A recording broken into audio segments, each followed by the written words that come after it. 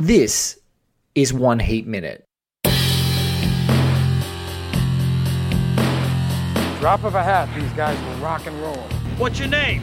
Wayne Grove. Look like gangbangers, working the local 7-Eleven here. Robbery, homicides, take it out. Give me all you got! Give me all you got! I do what I do best. I take scores. You do what you do best. Trying to stop guys like me. A podcast dedicated to all 170 minutes of Michael Mann's LA crime opus Heat, 1 minute at a time. Ladies and gentlemen, welcome to One Heat Minute. I'm your host, Blake Howard, and I have a pretty phenomenal treat for you guys this episode. I'm joined by not only an Academy Award nominee, but a Logie winner as well.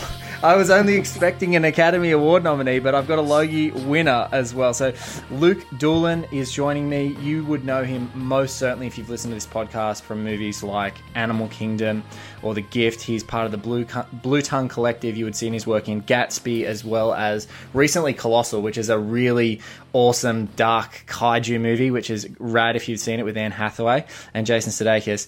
And his buddy, who's just happened to be hanging out at the time, so this is absolutely perfect, Henry Nixon, who's a Logie winner from The Kettering Incident, which is probably one of the best Australian dramas of the last 5-10 years. So check it out. And I quickly went through Henry's resume and saw that he was in East West 101, which is my other favourite Australian drama TV series. So really rad to have both of these gents talking to me. We are at the 137th minute of Heat. Gentlemen, welcome. Thanks for having us. Thank you. So, Luke, can you just say hi, it's Luke, so I've got your name so that the audience knows who's talking at each time? Sure. Hi, it's Luke. And hi, it's Henry. Awesome. Thank you, gentlemen. So, Henry's been dragged into Luke's selection. Luke, being a famous editor, very surprised. He's been roped in to talk about Michael Mann, which he's already said his films are drastically too long. So in a 170-minute movie, I'm glad that I dragged him in for this. But his selection is, and you know, just saying 137-minute, you may not know if you're not following along the podcast or you haven't been and you're diving in and this is your very first episode. This is the basically 2 minutes in a row we're going to do together, 137 and 138, which is the incredible scene where Charlene Shihalis is sort of forced to go and ID Chris Shihalis, so Ashley Judd forced to ID Val Kilmer with a new haircut, and the incredible gesture of no happens. So we're going to listen to that minute and then we're going to chat about it.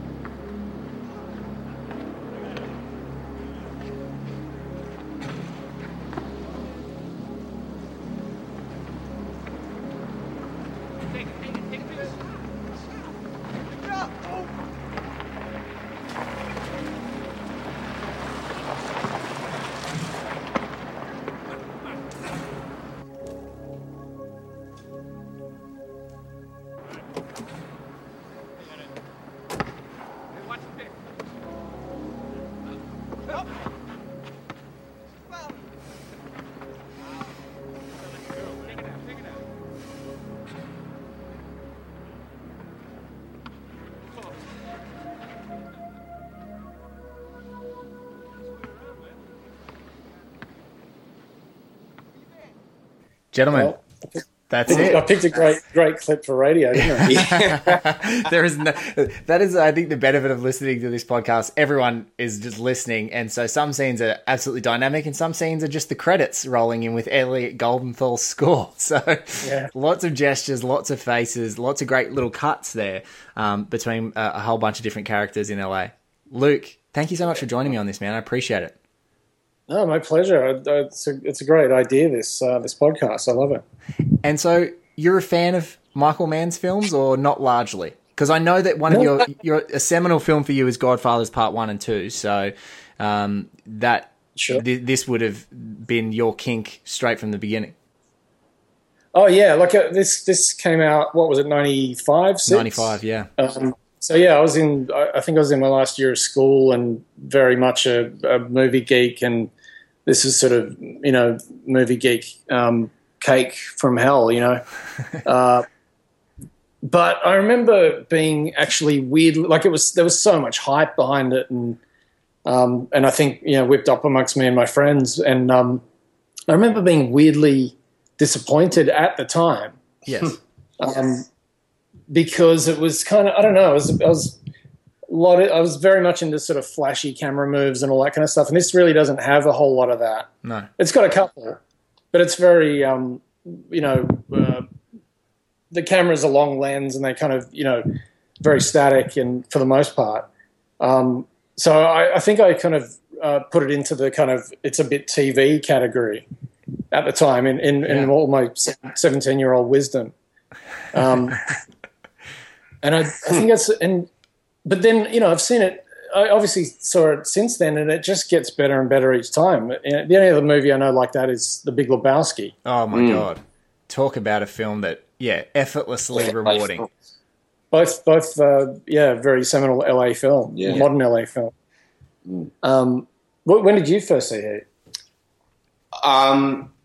Oh God, I think it must have been in the late 90s. That's the thing. It's kind of like I'm not really a Heat head. Not in the cinema, but DVD. It would have been like maybe DVD or VHS at someone's house, and it was probably like late at night. It was probably in Canberra. It was probably really cold, and I was probably really stoned. Right. Yeah. Okay, so you're not a Heat head.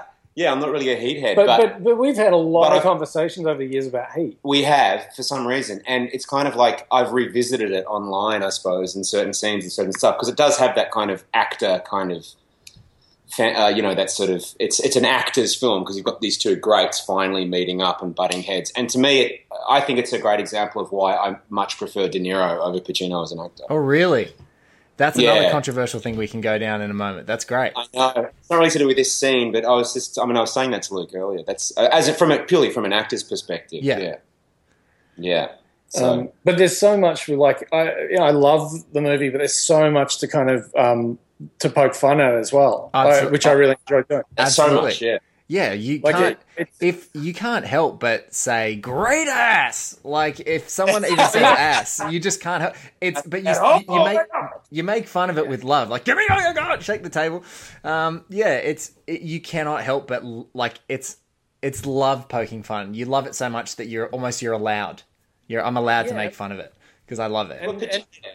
And then you get back to the actor Pacino De Niro thing, but anytime you make attempt to make an ultra modern film, at a time, ultra slick, it immediately dates. Yes. So that's one way you can attack it. That's true. But it's such a great time capsule of an LA that it doesn't really exist anymore. It's fantastical, this movie, I think. Well, it shifts from very grounded to very fantastical. Yeah.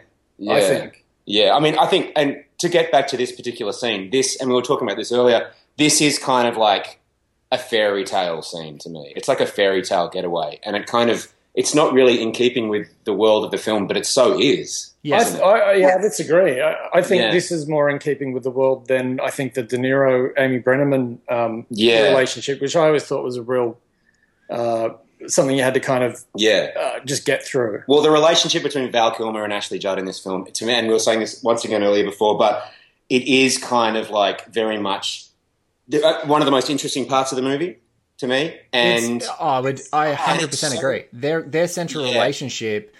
There's two central relationships in this movie. One of them is Pacino and De Niro, and the other one is Chris and Charlene Chihelis. Like they're despite there are some other realize. And it feels just so. Well, it's resonant with very little screen time and very little backstory. Yeah. You really peer around the corners of what seems like a real relationship, and a history. It just speaks to a lot more going on. Well, outside the frame. From you two both being being filmmakers who've been part of big cast shows. Like this is for 1995. This film has 70 odd speaking roles. Like, so let's just wrap our heads around 70 odd speaking roles with full blown character moments, and even just the amazing sequence between Dennis Haysbert and his partner. Just another glimpse around the corner into a relationship. So you're thinking like, what's funny about this? And when you break it down into 60-second increments, and we're going to get to the scene in a moment, is you end up going, they're on screen for maybe 13 minutes in the grand scheme of things And you would think, like, it's like the whole Hannibal Lecter in Silence of the Lambs. You know, the Hopkins performance. He's on screen for 6 minutes. He feels like he's on screen for days. But it's just for these little glimpses that they, like you said, I think Henry used the word resonant. They're just so resonant again and again. You want to go back and go, I love that tiny detail. I love that interaction.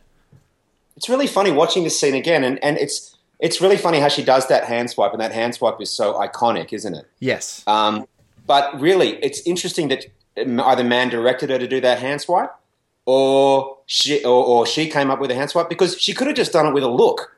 Yeah. Yes. And here's where we can sort of, we can get picky about it. So the scene, obviously, in the minute preceding, oh no, here it is. So we pan off the close-up of her, and it's kind of doing a little bit of that Scarface scene in a camera move in Florida. Absolutely. So we pan off her face to the cop in the window to her direct left, who would see the hand move, I reckon. Yeah. Yeah, it'd be close to seeing it, absolutely, because the only hope that she's got, you're right, Luke, is that he's looking at the car. He's trying to make sure Hillis from the... see the car from there, and the whole scene's hinged around the fact that he can't see the car and relies on the guys on the street. Anyway, so we've got this lovely crane move down to the, white Trans Am.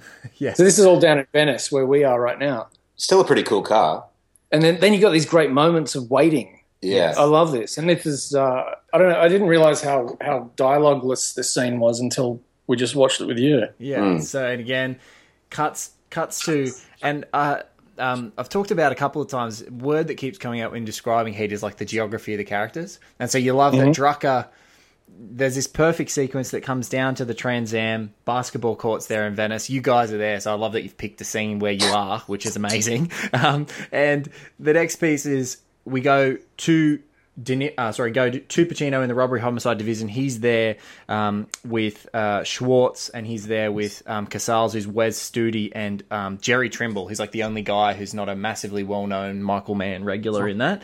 And there's that great scene of just anticipation. And now we get Val Kilmer, and he's Sans ponytail. I know he's got a Robert De Niro haircut.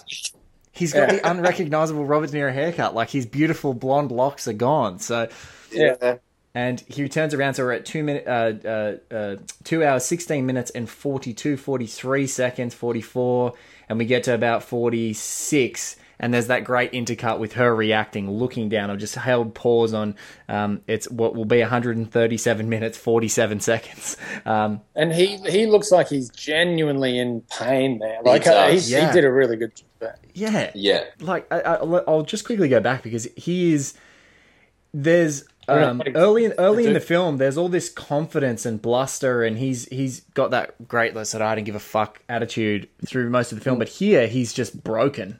He sort of hobbles around. His eyes look glazed over, like he's got meds. He's quite codeined up, yeah. And he's turned around, and then it's like when he sees her, there's a bit of a lightning strike. There he is. He can't help but give the pearlies. He can't give the Val smile. The Val smile. We've seen it for many years. What breaks your heart more than the Val smile is when it goes away. Yeah, exactly. And look at, Ashley Judd. We could talk about. This is. She's so gorgeous. But what were you saying about Southern women? Well, that's the thing.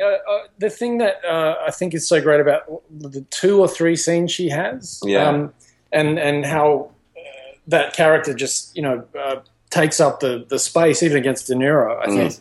I think it's really true to her character, and obviously her from where she comes from. Southern women are so fucking strong and centered. Yes. And in a terrifyingly sort of like they have a lot more gravity than other people. And I love that she can. I believe her standing up to him, and being his equal, and like partner in life. And he has to negotiate. A lot of people forget that De Niro doesn't negotiate with almost anyone in this movie. Like, he doesn't negotiate. Only her. That's it. In that earlier sequence. In the great coat hanger scene. The coat, like dynamite. But we were talking about the block. I know this is off topic. We were talking about the blocking of that scene. Yeah, I love it. And they would have gone, I don't know if it would have been De Niro. De Niro was like, I need something to hit. It's like it feels like the coat He's done hanger. it a few times. Yeah, but it's like it just feels like those coat hangers are there for him to use Yes. to bash out of the way. And that's kind of like, whether that was his choice It's the or... button. Yeah, that's the button. That's the button of the scene. That's on that him, line. but that's him losing. Like, I think that's way less about the intimidation of threatening to hit her, because I don't ever think that he's going to hit her. I think it's more that he's pissed off that he has to negotiate with her in that moment, right? He's just like, God damn it, I don't want to have this conversation with you. Listen, I usually can give a directive and it's taken, but in that moment, it's like, I wonder that, It's right? a terrific it's a terrific moment. Yeah. But Henry, quick question from you from an actor's perspective. How many times are you in a moment like that and you're blocking a scene and you see something that's in the scene and go, I need to use that? Like, is that a regular occurrence? It's really fun. Like, with that particular thing... Depends how insecure you are on the day. Yeah, and it's sort of like... Well, it's kind of like he needed something to hit or swipe or something. And it's like, De Niro's such a great actor, right? It's like lesser actors probably would have punched the wall or something like that. Yeah. But he does this great moment of sweeping away the hangers, and it's like, it's such a... The effect is all there, but it's not really aggressive. Yes. And it's not aggressive towards her. Do you know what I mean? Yeah, absolutely. Yeah. It's kind of indirect, but he's making his point. And he's got it cornered, so that's enough. Yeah. And he's got the finger out. But he's just such a great... De Niro has just a great sense of how to play, of tone in scenes, I think. Yeah, and he doesn't, suck the oxygen out of her performance. Like, he gives her space still, which is not inappropriate for the scene because it's negotiating. But she gives it right back, and she's scared. She hesitates, and it feels real. It feels real. But I love how De Niro says he's all business. Yeah. You know, there's nothing unnecessary in his acting, it's so economical, which I love. And Pacino is the opposite, you know, which is great too. Yes, but and perfect for the interplay of this entire scene that we're about to see. So we've got 7 remaining seconds in this scene, and you've got to love how the smile transitions here. It's just this is Pete Kilmer. How good was Val Kilmer at this time? Yeah, this is Pete Kilmer. We were talking about this moment too, like. Okay, so they've just pulled off a big bank heist. Half their guys are dead, but they don't know where the other guys are. Everyone's on their own now. Yes. They got to make their way out of LA somehow with whoever they want, you know. Yeah. But we've all been taught you've got to walk away, right? Yeah. So why is it such a surprise to him? Like, wouldn't he maybe be a little more cautious with I don't know. It's just stuff I've thought about. Right. Like, he seems so shocked that she does the little... I think he's shocked more that they got... the way that I've always viewed it is I feel like he's more shocked that they got to her, because I think he's even quite oblivious that De Niro gets to her. You know, because that's a great he never lead finds out, does he? No, that's a very much, listen, here's the deal. You know, you'll give him one more shot. Otherwise, I'll finance you and you can go away. So it feels way more like a conversation that's happening in isolation. So the fact that she's there... That's what I love about this. We're going to get into when we finally get into this next minute. I love the reaction on his face because it's chunking information like, holy shit, they got to her. How did they get to her? How did they get to her? How did she get caught to get to this moment? And what's she being manipulated with? You know, it's like all this stuff going on at the same time, and it's like a collision. It just happens all in like half a second, and then he goes, okay. And that's the economy. No, He's just like, okay. That's amazing, that world on his face, those things. And some of that's projected onto him by us. Yeah, it is. But I mean, I feel like Val he's doing a lot. You know, he's doing a lot. You know, and also the choice the kind of to cut to the falling smile. Yeah. Which is kind of bold. You know, it's a bold choice, but it sort of says it all, really, doesn't it? I mean. But it is sort of, I mean, this, like, once again, it's fairy tale-ish or fantastical or something, this whole sequence. Yeah, it's a little heightened. And, but it goes with, you know, you've got 2 hours to kind of proceed this and load it up. Yes. And they do it all with looks, which I think's, there's so many less beats to their resolution. Yeah. And you know, it resolves on her. It's actually her story. Yeah. We don't end on... It's also searingly romantic, isn't it? She's like, he's either dead or gone. Yeah. And it's such they've done that choice since the 30s. But you also know this is the last time they're ever going to see each other, right? Yeah, and that's it. Yeah. Yeah. And they're the great loves of each other's lives. And you don't just accept that because it's presented to you. It's like you believe it. Oh yeah. Especially because of the transition in her face too, because I think Luke, you said like fierce fierce, strong, sort of towering presence that she is as a woman, Ashley Judd, sitting there doing it. And then when her face starts to break, I think it's even more powerful because Kilmer's face breaks before hers. So if you just go back for like a quick, if we go back, I'm sorry, I'm just playing the revolving, cycling back instant replay here for the guys as we're doing it. But there's this, her hair's blowing in the breeze. His smile goes, she's just firm, completely firm. She hasn't done anything. And then her face, it's like, it's on the brink of, it's on the brink. And it's his face has broken that smile before she even has a reaction that glances across her face. But it's so perfect that she just lets it happen and that emotion comes. And then we've got a couple of seconds before the amazing gesture that comes up. You could spend a long time cutting a scene like this, like really fine tuning. And tell me about that, Luke. Tell me about how you'd be in this room. He'd probably shoot the shit out of it and have lots of takes and lots of angles. And yes, I don't know. And knowing what I know from people who've worked with him, he's very anal and fastidious and detail oriented. Possibly to the point driving people to madness. But, things like this, like we were saying, we just watched it on our own, on its own, without the context of the film. And it's a great scene on its own, but it needs all of that preceding it to get away with it so silently. Yes. Because it's a film, but it's a film weirdly for its massive running time and like 70-odd speaking roles, that it does have these moments where people just don't say a word. People just don't talk. And that's where I think Michael Mann really sings. It's the non-verbal. Like it's all great. Yes, he's master at all stuff. But I particularly find his memorable stuff is without dialogue. Last of the Mohicans would be another one. All that slow-mo running stuff in the third act and.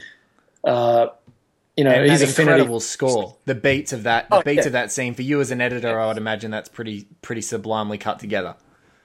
Oh yeah, I mean, and which of the two scores in that film are you referring to? That's the other thing. There were two composers. Yes.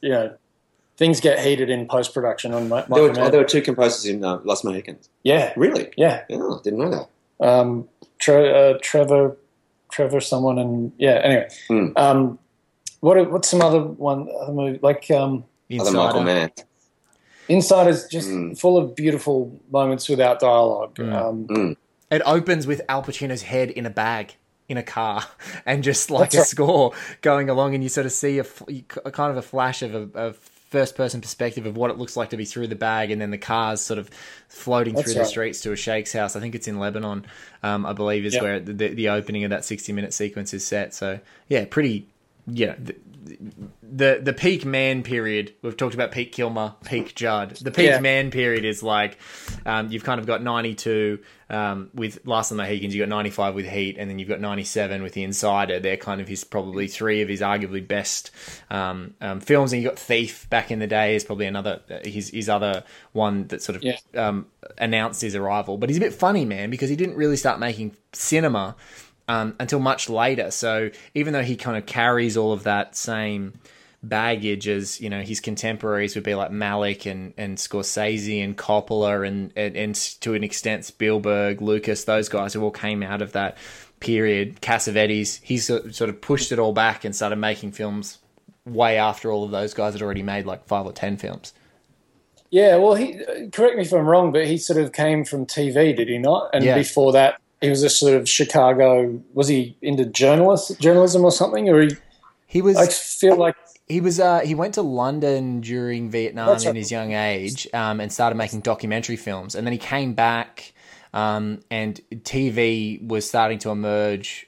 I guess much in the same way, but it sort of didn't really completely go all the way, but it was in the 80s where they had bigger budgets and bigger stars were coming to TV, and TV was just was infiltrating everything. And that's where he sort of started a telemovie called The Jericho Mile. He went and produced things like Miami Vice, Crime Story, like all of that was early 80s, and he was EP/director, co-writer, sort of steering that. Wasn't he prior to that, wasn't he working for like Stephen Bochco or something on one of those cop shows and then kind of got into that stuff? So So he comes from a real like workhorse kind of environment, and coming from Chicago and living here for a little while, I've noticed that Chicago has a real particular flavor. Yes. Because it's a hard fucking city, man. It's cold, racist, and alcoholic as fuck.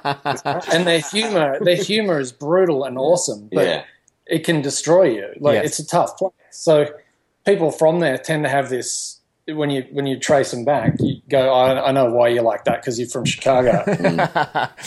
Well, that's him. That's him, right? And, you know, he's even done the mythologized Chicago in Public Enemies later. You know, much later did the quintessential Chicago story. Precisely. And this story, I believe, was taken from a Chicago story between the real Neil McCauley and whoever, Al Pacino, back in the day. Yeah. He just transposed to Los Angeles. It was a Chicago cop. Yeah, exactly right. Yeah, a story that he'd had for decades. And I haven't talked too much about it. And I probably will talk about it. LA Takedown, yeah. So LA Takedown, talking about the differences. I think it's like we've TV. Oh, right. He did before Heat. So I'm actually learning a lot about Michael Mann. Yeah. Well, it's good. Nice. Yeah, so LA Takedown, he did a couple of years before as a telly movie. And they were looking at it like an extended pilot. And it's as an extended pilot. So they sort of did it and went, no, this isn't going to go to series. It was a bit of a change up. It was and spoilers for those who haven't seen LA Takedown, but he kind of allows Waingro to kill McCauley. Like McCauley gets punished, if you like, by pursuing Waingro. It's this sort of weird, dark, and it's not a bad film. When you've seen Heat, it's terrible because you see all the things that he's done to make the story better. So if you've seen it before, I think he only had like 16 days to shoot LA Takedown. Like it shows. Wow. Yeah. Oh yeah, it's real TV stuff. It's really TV. Really TV. Sets are pretty terrible. None of the sequences. I mean, none of the sequences are fully funded like you would see in this. But he could see there was a glowing ember that wouldn't go out with that botched version. So I love that. And I remember I came from the Northern Territory and I used to come down to Sydney for holidays a lot. And there was this. I bought the script of Heat before I saw the movie, like a couple of weeks before, and it was a fucking phone book. Yes, but it's you should. I mean, I'm sure you've read it. But you should read it. Maybe not having seen the movie recently, it's really strong. Yes, it's long as hell. It's long because it's very particular, as you talked about fastidiousness. Everything is beat. He's just because so much of it's happening wordlessly. It's all described. It's all there on the page for the actors. I mean, he's renowned for being crazy when it comes to preparation, but he had it all there in the piece of paper. Where is in Northern Territory? Is that back home, Luke? Does that script still exist? Do you still have your Heat script somewhere? Yeah, where is that? Oh fuck! Probably somewhere in a box. I tend to keep stuff, but I've got stuff all over the place. Same here. All over the world. Well, guys, we've talked about it so much, and I want to. We're going to have to watch it, but the way that this show One Heat Minute works is that we have to end this episode before we kick off the next one. So would you please join me for the next minute of Heat to see the payoff of this scene? What can happen? Yeah. Gentlemen, thank you so much. Guys, thank you so much for listening to One Heat Minute. My guests have been Luke Doolan and Henry Nixon. We are going to be back for the 138th minute of Michael Mann's 1995 LA crime opus, Heat, very soon. When you need mealtime inspiration, it's worth shopping Kroger, where you'll find over 30,000 mouth-watering choices that excite your inner foodie. And no matter what tasty choice you make, you'll enjoy our everyday low prices, plus extra ways to save, like digital coupons worth over $600 each week. You can also save up to $1 off per gallon at the pump with fuel points. More savings and more inspiring flavors make shopping Kroger worth it every time. Kroger, fresh for everyone. Fuel restrictions apply.